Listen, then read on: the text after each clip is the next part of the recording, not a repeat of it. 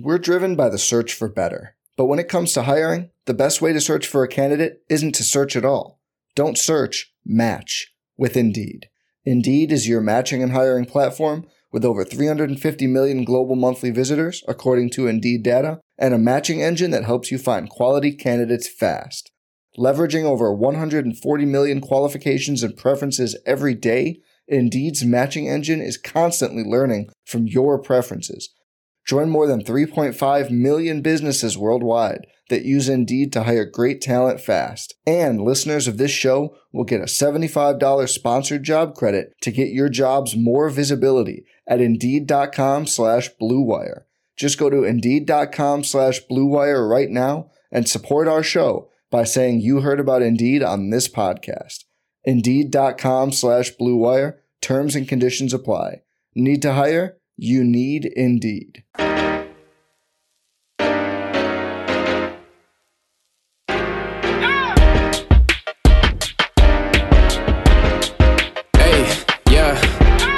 Feel like Kobe in the fourth quarter. This is the Dane Moore NBA podcast brought to you by Blue Wire Podcasts. It's Monday, August 30th as we record this with Chris Hine of the Star Tribune. Chris, for the Sunday paper, you wrote a big old feature on new Timberwolves owner Marc Lore. That's the technical term for the big old feature. Yes, right? That's my technical term for it. You have quotes in there from Marc Lore, of course, Alex Rodriguez, which I was I didn't know. You didn't let me in on that. You got A-Rod on there too. Jerry Rice in there as well. Yeah. Mm-hmm. Some nice lady named Nora had a good quote. Nora, shout out to Nora. Nora was very accommodating. I talked to her for about 20 minutes. And so you see how the sausage is made sometimes. I talked to her for a 20-minute interview. I used one quote during the piece. Great line, though. It's a great line. Yeah. So thank you to Nora for her help. local native, local Minnesota girl who has worked for Marc Lore for a number of years. Right. No, it was cool. Yeah. I was like, ooh, look at that. But also in this story, which I think is going to be the biggest surprise to a lot of people, is there's a ton of magic tricks. Mm-hmm. And that is because Marc Lore is apparently super into magic. And you learn that in the story, right? But you and I, two weeks ago, right, when we were in Vegas. Yep. Was that for me was my first time that I met Marc in person. Was that your first time meeting him in person? It was my first time meeting him in person. Yes. Yeah. Right. Yeah. So we are together with Marc Lore for the first time, and all of a sudden Marc starts doing magic tricks on you. Yes. So I was just having a conversation with him because we were set to have lunch for the formal interview the next day. So I was just chatting with him and his PR person, Jen, who I also was meeting for the first time that night. And so we were just casually chatting about whatever. I think the topic turned to music and during the conversation at some point. And that's when he started. That's when the light bulb went off in his head, and he immediately launched into he's like, oh, magic mode. He's like, give me your phone, like that whole mode, right? And then he launched into the first trick that I talked about in the story and that you saw, which was I'm going to send a song into your head and it's going to show up on your phone or something. That's what. So yeah, you got to explain this one to me because I'm at the opposite side of the bar when this is happening, and I see I'm like, oh, Chris and Marc, whatever, good on Chris, being reporter guy, getting in there, but I had no idea what was going on. But then there's a bunch of cheering going on. So explain this. Mentalist, he puts a song in your head, right? So he's like I'm going to put a song in your head, and I'm just I'm along for the ride at this point. I'm committed, right? I'm not going to say no. So we start doing it, or he's like, give me your phone, or not me, or not give me my some. And this is where I'm trying to figure out. You blacked out. It involved, I didn't black out. That was another night in Vegas. But I'm trying to figure out because he took someone else's phone. It's very complicated and very confusing. For me to remember these specific details of how this worked. I tried to take him down afterwards, so I remembered it. But he basically said, open your phone to youtube.com. And then he's like, put it down on the table. So I typed in youtube.com and put it down on face down on like the table that was near us. And then he I think it was Bree Bauer, Wolves PR, who he was like, give him your phone now or something like that. And Mark then said, like, as I was holding Bree's phone open to like the search bar, he was like, I'm going to send a song into your head, and I want you to type the song into the search bar of Bree's phone, whoever's phone I had at the time. So I'm like, all right. So he's like, don't think about it. He's like, just whatever is in whatever song first comes to your head, put it in there. And so I put in, me being the big Carole King fan that I am, I put in The Locomotion by Little Eva. And so that was the first song I put in. And he looks at I show it to people, this and that. And he's like, and I think at some point he was like, what song did you like put? And I said, The Locomotion.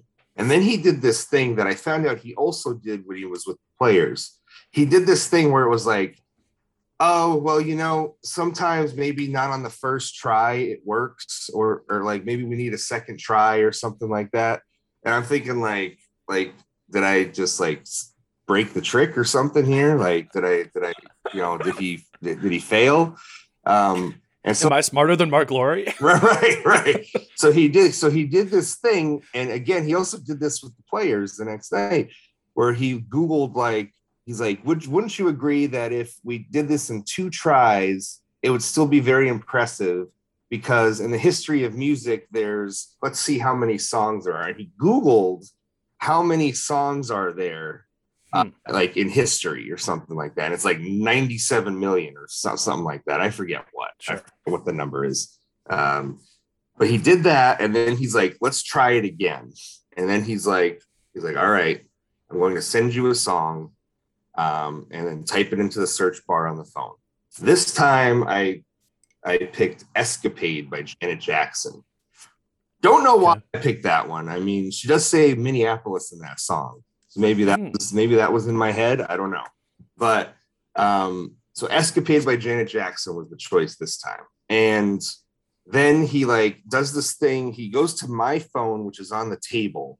And then he like messes around with the volume button on the side of it. And then he's like, pick up the phone. And I pick up the phone and I look at it, and Escapade by Janet Jackson is then open on YouTube. What the hell?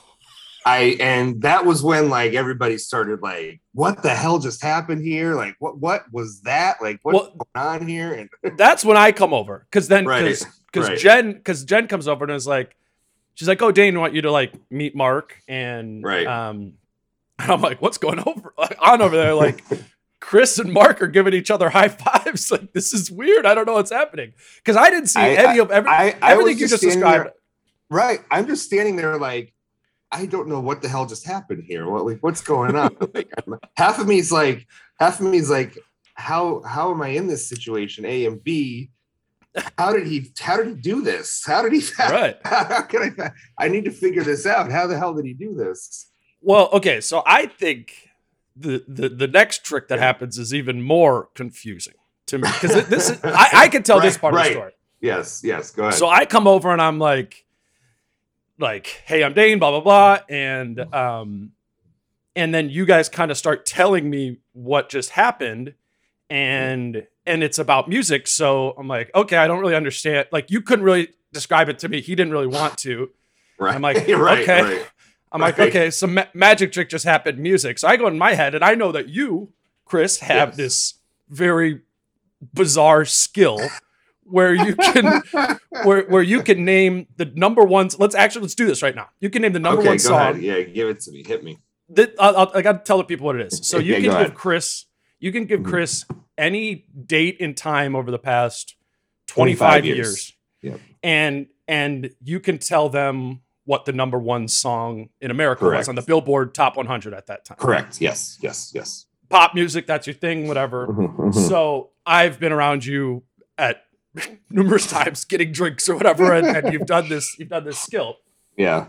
So I'm like, okay, like I'm gonna gas my guy Chris up here in front of Marc Lore. Like, I'm like, I go, all right, I go, Marc, like, do you know that Chris has got tricks too? I'm like, all right.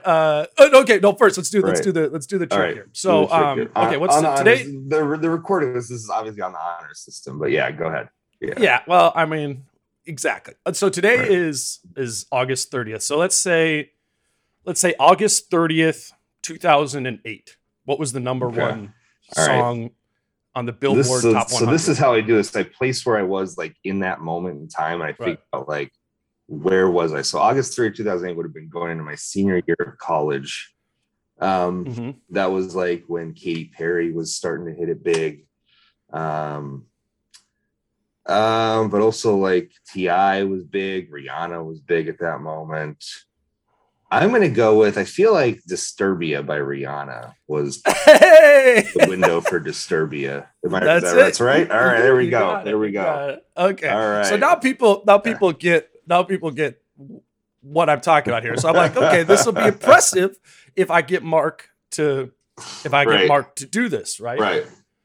So I'm like, hey, Marc, like give Chris a date and time or of the past 25 years, whatever. I forget what date he gave you. Yeah. But you start going into your like thing where you start like looking up in the sky and doing your like, where was I at this time? Right. And so you're processing it. And then in that like minute or so where you're processing it, Marc's girlfriend goes to me and goes, Dane, Marc can tell you what day of the week it was of any day in history, which is like a skill I've heard of before. But I'm like, okay, yeah, sure. Like I was like, do the same date that we just gave Chris for the pop song, like August 30th, 2000. Right. Whatever the date was. Right. What day was that? Yeah. Yeah. And he goes, okay, like pull it up in your phone, what day of the week it was, which I do. Right. Whatever it was. And it's Wednesday on my phone. I'm looking at it on my phone. But the kicker is he didn't just say it was a Wednesday. No, he didn't. He goes, what day of the, right. Yeah, he goes, what day of the week is it? You know, and he goes, pull it up on your phone. He's like, do you have it? I'm like, yep, I have it. And I'm reading my phone and it's Wednesday. And what Marc does is he sticks his finger in his mouth deep and pulls out a piece of paper that has Wednesday written on it. It's like soaking in saliva. And I'm like, what the hell just happened? And so I don't I mean, when did the paper get in his mouth? When did exactly? How was he I mean, he had to have been planning this in some way. Did he have 7 different pieces of paper in his mouth, like just waiting for, like, in case a Sunday came up or a Friday came up? But what if if it was only one piece of paper, like what if I would have given him a different date? Like, right. You know, what if he gave him the day before? Yeah. Exactly. So that's why it makes no sense.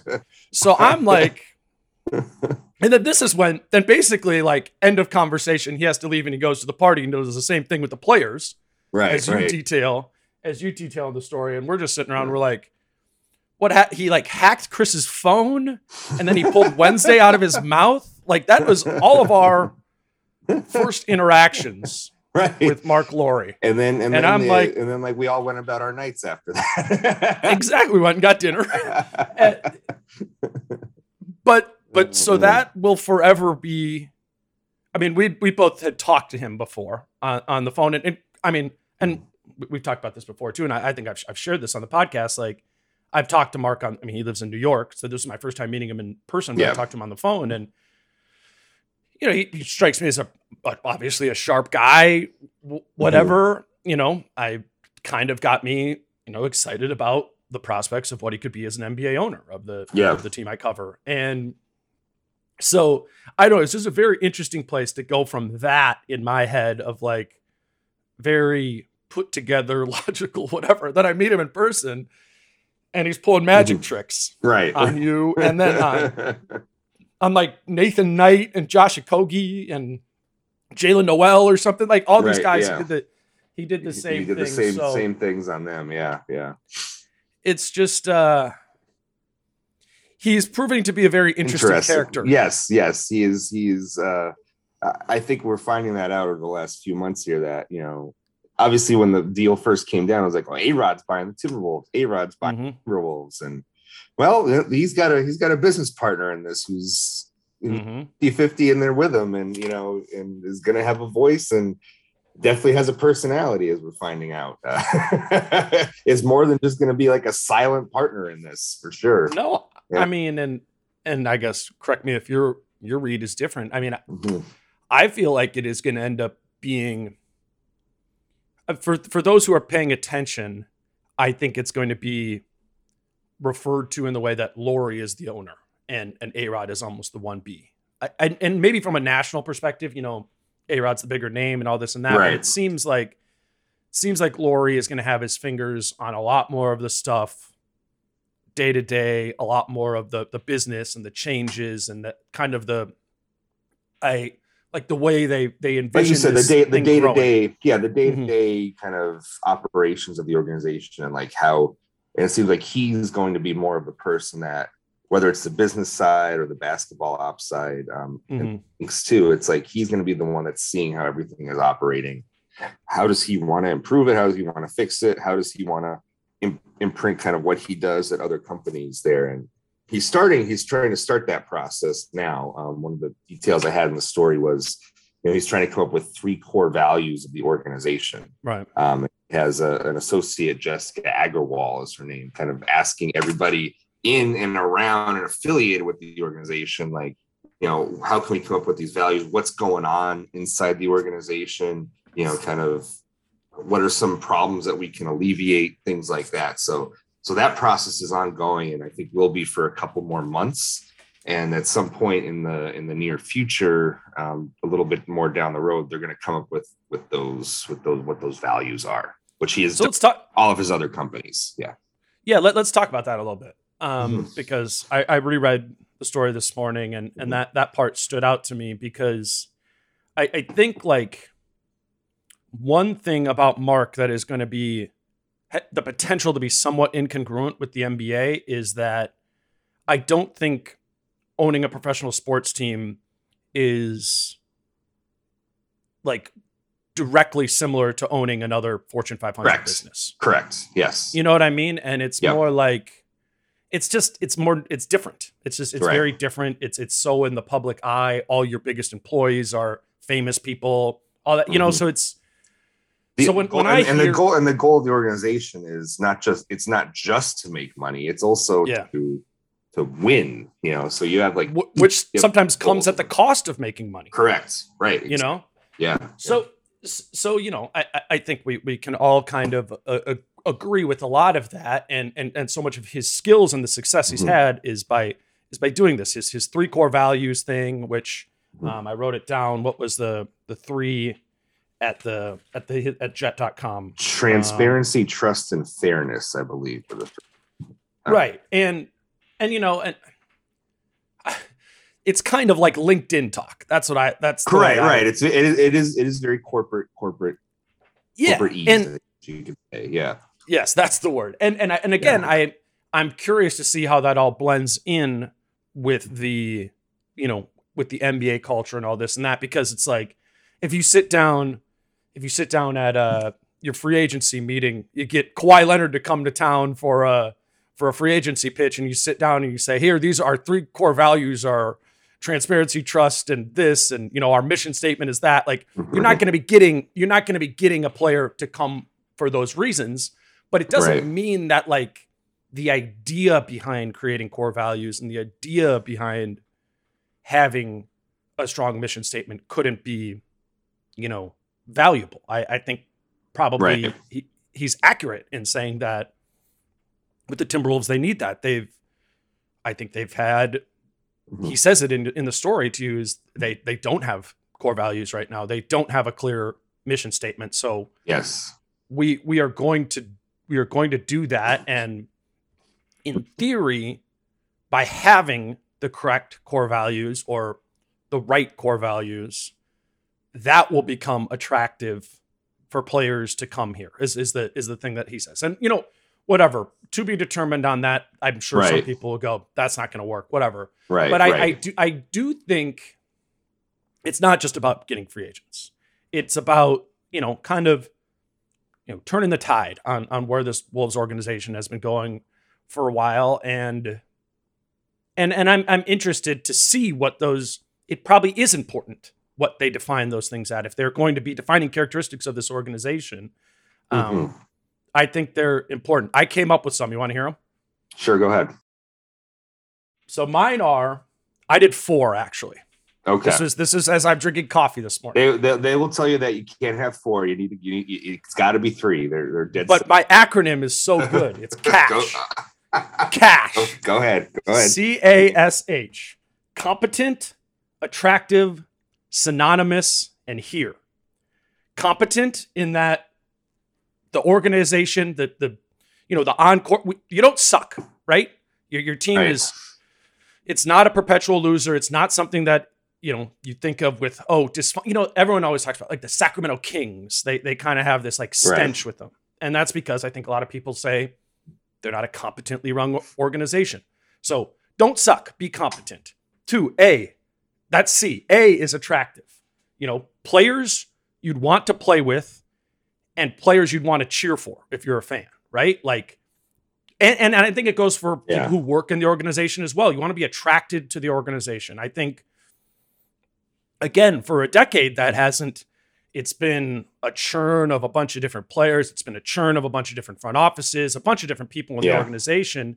I've always, as somebody who grew up here in Minnesota, like it, and I know, and you didn't, but it's always been something interesting to me. And I went to business school here in Minnesota that it's funny when you go to business school in Minnesota, like everybody's trying to get like the job at Target, right? Right. They're trying to get the job at Best Buy Best Buy was a little bigger of a deal when I was in business school. Right. It's kind of fallen out a little bit.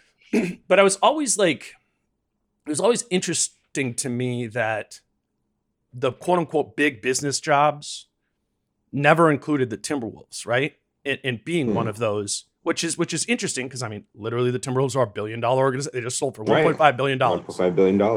Yep. And I think part of that goes back to the fact that it hasn't been an attractive organization, right? So it's this idea of making an attractive place to work, making an attractive place to come play, making an attractive team to cheer for. I think that's something that's really missing here. And then synonymous, have it be synonymous with Minnesota, right? I think the Vikings are synonymous with Minnesota. I think the Twins are synonymous with Minnesota. I think Mall of America is synonymous with Minnesota. Target Corporation, right? The Timberwolves aren't. There's something that needs to happen there where the Timberwolves become like when you think about Dallas, and I think not just because we're NBA fans, we think about the Mavericks, Toronto, you think about like there's something about the Timberwolves that is not synonymous about Minnesota that probably ties into like a losing record, all those sort of things. Right. But that's S. So competent, attractive, synonymous. And then H is here, like the team being here in Minnesota. And I think that's, I think that's really important, obviously to the fans, that's really important, but I think it's important to the people who work here, work in the organization. That, and that's part of the culture here. And we can talk about this too, but if there is, which there doesn't seem to be, but there does become this cloud of like, oh, potentially the Timberwolves are moving. That would have an adverse impact on that doesn't help organizational your culture. Stability. Yeah, exactly. Right. Exactly. Mm-hmm. So I just made that list like 20 minutes ago while I was drinking coffee this morning. I mean, it sounds pretty good to me, but I'm not a corporate type. I'm sure they would hate it all, but those are my answers. But at the end of the day, I will say, I think what your acronym spells out rules the day over what the acronym actually stands for, and that is, if somebody's offering me $15 million to come play in Minnesota, and somebody else is offering me 10, like cash rules everything at the end of the day. So exactly. At least when it comes to 99% of sports transactions, that ultimately is what get guys to come play for you. But but hey, it sounds good to me. And but to your point about the last two, I think synonymous in here. I think that, and one of the things that's in the piece as well is they are looking for ways to do that. They are looking for ways to tie this team to Minnesota even more, and like use that as like what's the word I want? A promotional campaign or something like that. Like this is part of our character. We're from Minnesota. Yeah, it's cold, but so what? It makes us tough. Like stuff like that. Well, Chris, you lived in Chicago. What years did you live in Chicago for? 2009 to 2017. Okay, so you were there when the Cubs sucked. Yes, and then when they won the World Series, right? So I grew up a Cubs fan. All my family's from Chicago, and I think about this a lot with, just in relation to the Timber. My whole childhood, the Cubs were terrible, right? Like, there's a little flash in the pan there with like Bartman and Kerry Wood, for like 1 year where it was interesting, but there was always yes. But for the most part, that organization found ways to remain attractive in the midst of not being good and probably not being good anytime soon, right? Like that was the 90s. And obviously it's a little bit different. You have an iconic ballpark, iconic franchise. The Cubs are that, but I know that's like the gold standard. But what I've always thought of in comparing those two and being somewhat familiar with Chicago, growing up a fan, and then now being familiar with the Timberwolves, covering them, there's always been this like I do think the organization has always had a plan of like how to make this work. But part of the plan was always tied, like the plan only works if the team gets good, starts winning, right? Right. And I get that. But what I've always thought was like, okay, what if they don't start winning? Which is for the Timberwolves is often what ends up being the case. Like, how do you make your team still somewhat attractive? How do you make it synonymous with the community? How do you make it be part of? How do you get people to still have pride in being a Timberwolves fan, even if they're going to go 35-47? It's hard to win in the league, man. I don't even like. Yeah. And sometimes it's out of your control. Your players get hurt. A player retires, a player whatever. Like, and you're just in a lull for an extended period of time. How, in the midst of the lull, do you inspire people to be invested in the team? And I do think they're coming out of a lull right now. You have as much talent on this team as they've had in a long time, but I'm curious with Marc Lore and the people that he brings in, like, what will the tactic be to be competent and attractive even in the midst of losing, if that happens to happen? That's an interesting thing. It's a very good question, and I think that comes back to maybe the A in your acronym, attractiveness, which is, having players that are easy to root for. Maybe that helps. And I think, Anthony Edwards can certainly be someone like that, who, even if the team is bad, as long as he seems to give a crap on a nightly basis, make some entertaining plays. I mean, look at how this fan base fell in love with Ricky Rubio, even though the team just wasn't very good, So I think that could be possible. It's finding those right players and marketing the players in the right ways is maybe the answer. My amateurish answer to that. That would be my suggestion. Yeah, well, and I think it's not easy, right? Like I don't I don't think you or I especially when the fan base has traditionally, or when the team has traditionally been bad. It's hard to sell that, right? It's easier to sell that when you've been like a perennial. Easier to sell that when you've been a perennial playoff team, and maybe you're just going through a little lull for a couple of years. You have this exciting rookie who might be the future. It's easier to sell it that way. That like we're going to be back in a few years, right? But to a fan base that's had one playoff appearance in almost 20 years, it's a little harder to sell. Chris, let's take a quick break, and then I want to ask you about your interview with Marc. Yeah. We're driven by the search for better. But when it comes to hiring, the best way to search for a candidate isn't to search at all. Don't search, match with Indeed. Indeed is your matching and hiring platform with over 350 million global monthly visitors, according to Indeed data, and a matching engine that helps you find quality candidates fast. Leveraging over 140 million qualifications and preferences every day, Indeed's matching engine is constantly learning from your preferences. Join more than 3.5 million businesses worldwide that use Indeed to hire great talent fast. And listeners of this show will get a $75 sponsored job credit to get your jobs more visibility at Indeed.com/Blue Wire. Just go to Indeed.com/Blue Wire right now and support our show by saying you heard about Indeed on this podcast. Indeed.com/Blue Wire. Terms and conditions apply. Need to hire? You need Indeed.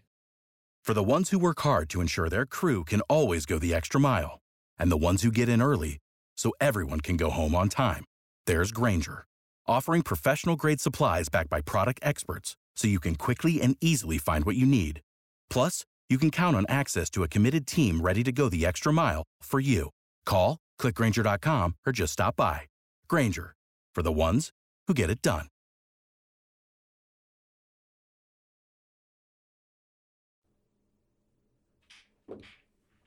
Okay, Chris. So, like I said, my exposure to Marc Lore is phone calls and magic tricks. That's it. That is the extent of the interactions I've had with him. You had the time to actually sit down with him for a lunch. There was some gluten-free sushi rolls involved in it, as I read. Not for me. I had salmon Benedict or something like that. See, there you go, my man. What is just your?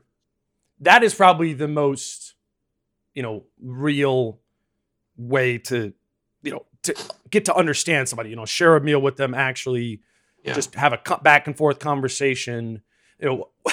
He obviously isn't the magician that who is he? Who's Marc Lore?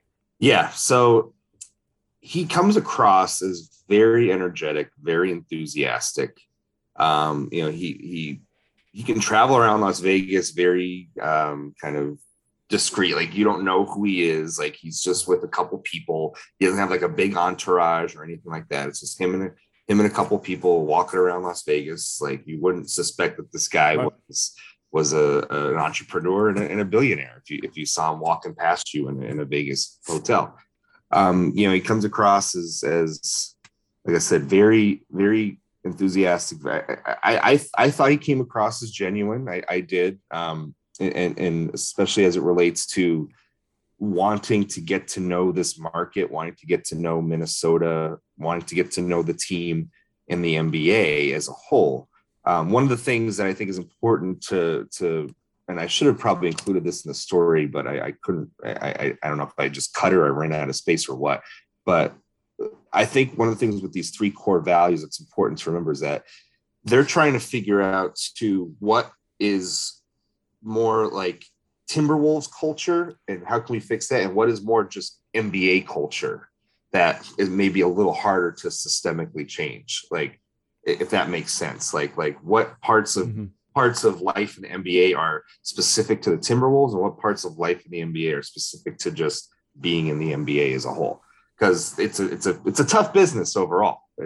Sure. So I think that's very much a learning process right now. But he comes across as very, very nice. Like, I will say that the waiter that we had at lunch was actually I haven't experienced quite as rude of a waiter as I have in a long time. Really? Been a long time.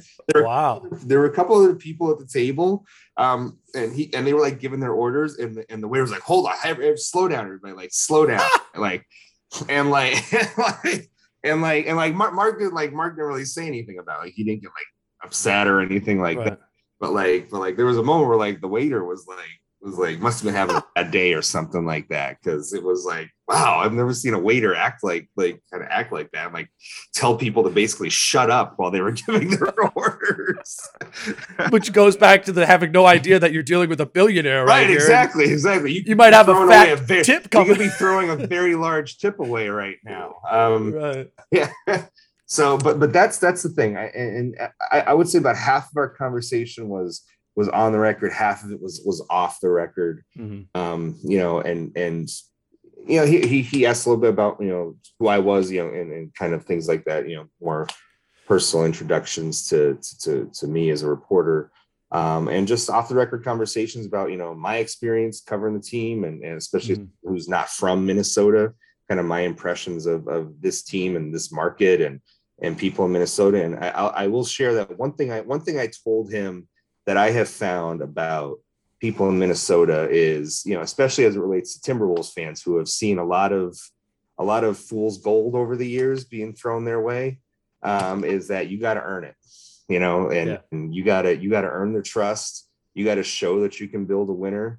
Like you can come in with, I feel like you can come in with 3 core values, with saying all the right things, but they've heard, the song and dance for 20 years now, and it hasn't really gotten anywhere. So it's very much to prove it to me first, and then maybe we can really buy in.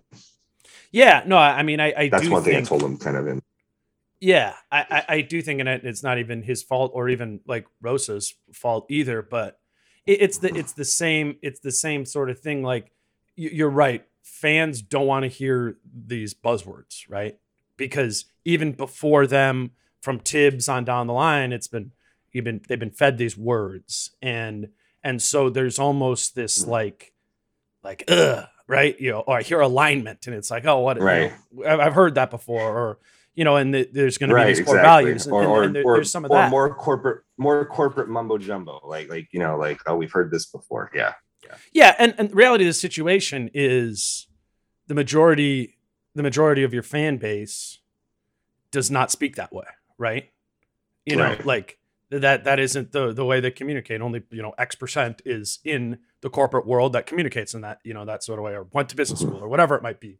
So there's going to be some needing to connect and finding the way to connect. And I think, like, with Minnesota, the best way to just do that is just be authentic, be normal, like do you, but do it in Minnesota. If you do that, like, I think people will come to be like, oh, he's some guy from New York, but now he's here. Right. And right. I think that will go a long way. I think people want to feel like they're amidst one of their own, or somebody who's trying to become one of their own. And authentically so. So it'll be interesting to see how he does that. Obviously, A-Rod, he's such a public figure. I think that'll be, somewhat difficult to do, but it goes back to what you're saying. It's kind of just earning trust and kind of accountability in that sort of way. The one thing that stood out to me is, in the times that I've talked to him, is he has different gears or kind of modes, right? Where he does have the energetic, like, enigmatic type of personality. Obviously, the magic trick guy. He can. I think he's good at reading the energy of, like, this is when we do this sort of thing. But I was interested. It was intriguing to me when we were talking and you kind of start having a conversation similar to you of, like, what's the history of this relationship, the fans with this organization, but what's the history of the organization? What's gone right? What's gone wrong? And, for me, I was like, I was just honest with it. I was like, this is my I've lived here my whole life. I've covered this team for 4 or 5 years. Like, this is my read on the situation. And he was able to, like, read off of my energy and switch into that and meet me where I'm at. Right. And, like, okay, this is where this conversation's going. And that was interesting to me, because my experience a lot of the time through this job is a lot of time people on a higher level than you make, bigger position, make more money, whatever. Right. It's kind of like, they'll stay up there. Right. And sometimes you think they're entertaining you. Or is that right. Yeah. And so for me, I was like, do you want to know this stuff or not? Like, do you want my opinion on it? And, like, do you want my candid, honest assessment of this, or do you want the glossed over opinion? Exactly. Yeah. And so I was like, whatever, it's just me. That's the way I communicate. Like, I'm going to give you my honest opinion on it. And I felt like it was heard, and a lot of the times when I've talked to other people like that, not so much. It's, you're not taken at the face value of what it means. And so I think that if I was to, be buying a team, particularly this team, I think it would be really worth it to invest in trying to learn what is here, because it sounds like we're talking about all these negative. Oh, what are all the bad things that's happened? Like, it's not just that. It's like, there's a lot of good things here as well. Right. And, Yep. and he seems authentically interested in learning about all of it. Right. I think that's accurate. Yeah. And in that, I think it's his strategy to be like, is more information I have, the better decisions I can make. And that leaving my conversation with him, that gave me, kind of hope that positive change can happen. And I think that's kind of the vibe around the organization too, is I think people are looking forward to what he might have to say or changes that he might want to make. And I do think, for months, they didn't want to come out and publicly really say too much about the purchase because nothing was official yet. You had the lawsuit and then NBA approval. But now I think that everything's been made official. I think you're going to see him be out there. He's not going to shy away from doing interviews. He's not going to shy away from being out in public, interacting with fans on Twitter and like doing those things. He's not just going to be some, like I say, he's not just going to be like some hidden investor that you never see or hear from. He's going to be out there. And I think that's one of the ways he wants to try to connect with people in Minnesota and with the fan base is by being open and accessible and in that way, as opposed to other owners who aren't that way. And I think that's smart. I think that's smart. One thing that I think stands out from both your interview with him and John Krasinski's interview with him about the purchase that have happened over this past month or so that those articles have came out is he is not publicly stated on the record that the team is going to stay here. Alex Rodriguez has. It's strongly implied in all of his commentary that he talks to you about wanting. I think that's a good way of putting it, is that it's strongly implied. Yeah. Yeah. So why do you think he's, I know my answer to this, but why do you think he hasn't come outright and just said, we're keeping the team in Minnesota?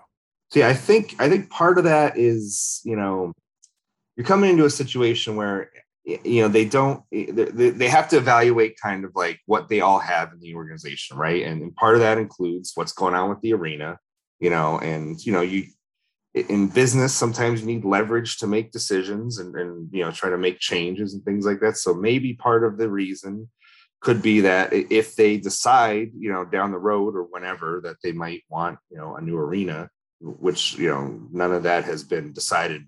Let's be clear on that. None of that has been decided or anything. Nobody's said anything publicly or anything like that. But, we've seen it before with sports franchises. We saw it with the Vikings. We see it, you saw it in the NFL for years before the NFL got a team in Los Angeles. How many teams in the NFL use the leverage of, we're going to just move to Los Angeles to try and get a new stadium built, So maybe that's part of it. That's, kind of conjecturing, on my part. And I don't know how you. No, I think it's with that too. Like, yeah. I mean, at some point you're Marc Lore, you're Alex Rodriguez, you are purchasing a team that has one of the oldest arenas in sports, one of the, or in the NBA, one of probably, if you're ranking them, one of the worst, one of the arenas that is most likely to get, replaced and sometime soon. And how it just works in sports economics, right, is like you get public funding for arenas. Almost all arenas across sports are publicly funded. So I think that is right. That is a bridge they're going to have to cross there. And it's an interesting one with Minnesota that I don't think it's like for sure that people won't want to publicly fund it, but you have in the past decade, or I guess it's like 11 years, publicly funded the Twin Stadium and the Viking Stadium. So it's probably like less of a certain thing to get public funding than it might be if you were in a different market, just given those two things, right? Yeah. And so to that end, that's my read on the situation is they're not coming out and saying it's for sure staying, because they do have a negotiation coming up with the, likely the state of Minnesota that's going to be worth hundreds of millions of dollars. And to go back to your talking about the Cubs before, I remember, with renovations to Wrigley Field happening, one of the things that the Cubs were threatening to do back in a few years back was, you don't want to give us money for renovation. Well, we'll just go to Rosemont, which is out by O'Hare. We'll just go out there and we'll build a new stadium, and we'll build up that area and make that where the Cubs play. I mean, it's just business, man. That's sports business. But that was right. Like, did anybody really believe that the Cubs were going to go to Rosemont, Illinois? Not really. Not. Yeah. It was like, but the organization was being very, very bullheaded about that, and like, you want so what? Well, Rosemont will gladly have us. Like things like that. Right. So, and I guess I mean it in a positive way. Right. Yeah. As it relates to that point, one of the things that A-Rod said in the piece was they're looking at like kind of what the Milwaukee Bucks did as a template to grow this franchise, right? And kind of follow the path that Milwaukee, it's a small market team, goes on and wins a championship. Well, what has been a part of Milwaukee's last 10 years of franchise existence? A new arena. So, so, dude, I think that's the exact plan. That's what I think that would be the best thing. So in Milwaukee, it was Bradley Center, and they built Pfizer Forum literally right next to it. Right. And so, I mean, I remember being there with you, and the first year we were at Pfizer Forum, like the bones of Bradley Center were still like up there, right next to it. And I think that's what the Timberwolves should do. I think the stadium should be right there where Target Center is right now. I think it's great that it's right next to Target Field.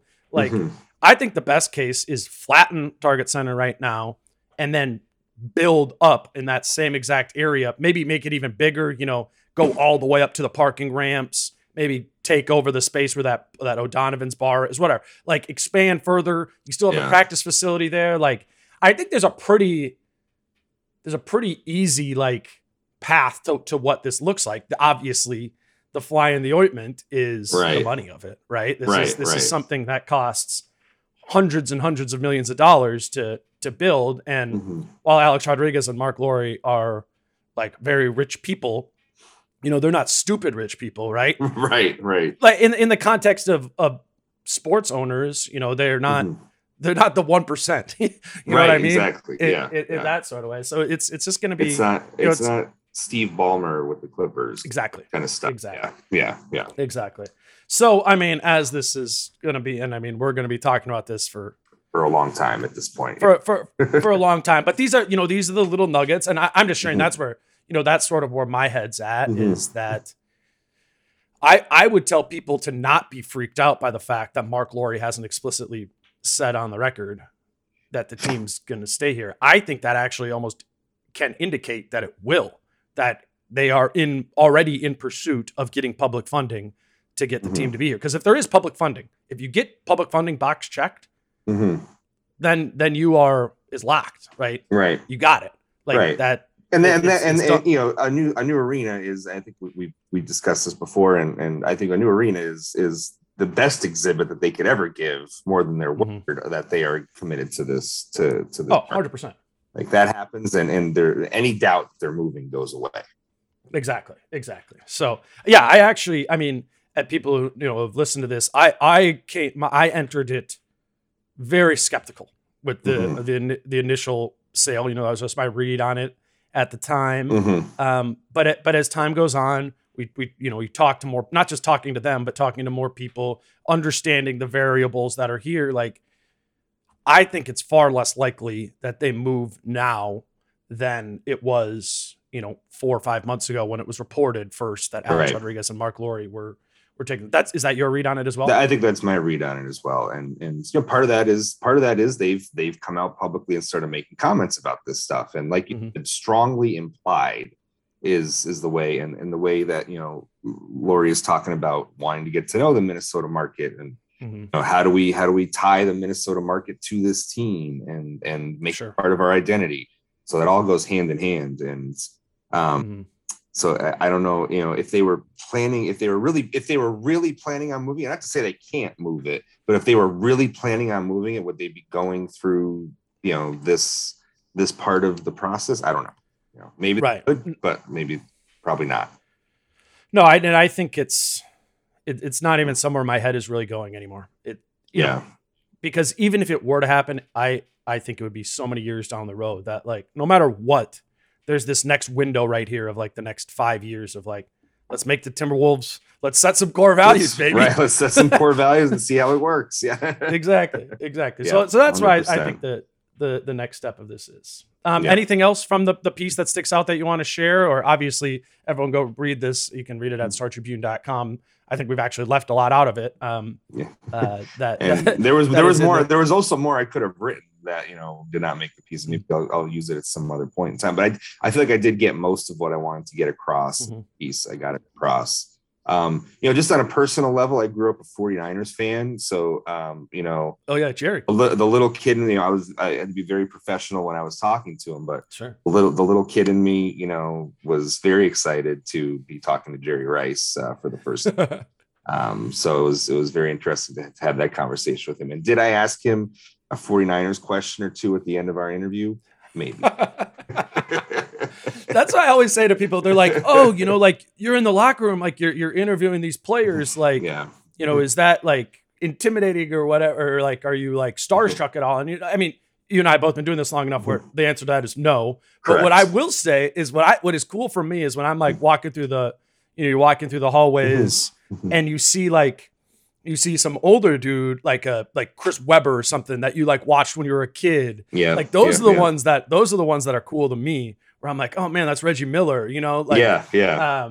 And I think that's the same thing, right? With Jerry Rice. It's who you grew up watching. Yeah. Yeah. Exactly. Those are the guys I think you forever remain somewhat, starstruck by, but it's one of the coolest things about this job, is that you do have the opportunity to bump shoulders, even when you're covering the Timberwolves. Somehow you get an interview with Jerry Rice. Talk to Jerry Rice for it, it's a crazy job, and sometimes when this job this job has its stresses, and especially this year was tough, but you have to always remind yourself that I just talked to Jerry Rice for 15 minutes. Not everybody gets to do that, No, sir. Pretty cool. All right. Well, Chris, I took more of your time than I said I would. Thanks for doing this. I really think this was like the first defining piece in what people are starting to get to know Marc Lore and who and what he is about. And it's something we'll look back on. I think people will jump to the magic trick guy thing, and whatever. That's him. Like that's what he's about. If the team fails, say, "Hey, Marc, why don't you pull out a few, pull it out of your mouth, get them to win a few games, that kind of." Well, Chris, you do. Thank you for having me on. Of course. You do great work at the Star Tribune. Everyone go read the story at StarTribune.com. Again, it's long. There's a lot more stuff in that article that we didn't discuss here. You can follow all Chris's work there on Twitter as well at Christopher Hine. And Chris, like we said before, we'll, in the next month or so, we'll come on and we'll talk. This is the first podcast we've ever done together where we've talked zero about Timberwolves about basketball. The actual team, but no, only like one or two players' names came up in this whole conversation. So yeah, it was nice. It was very nice. Sounds good, Dane. All right, he's Chris. I'm Dane. I'll talk to you next week. Until then, peace out. How I'm feeling, man, I hope it never stop, yeah. Green and hot so you can find me in the crowd, yeah. Don't let standards ever bring you down, yeah. Hope you dancing like nobody else around, yeah. I'm Mark Chapman. Welcome to the Planet Premier League podcast.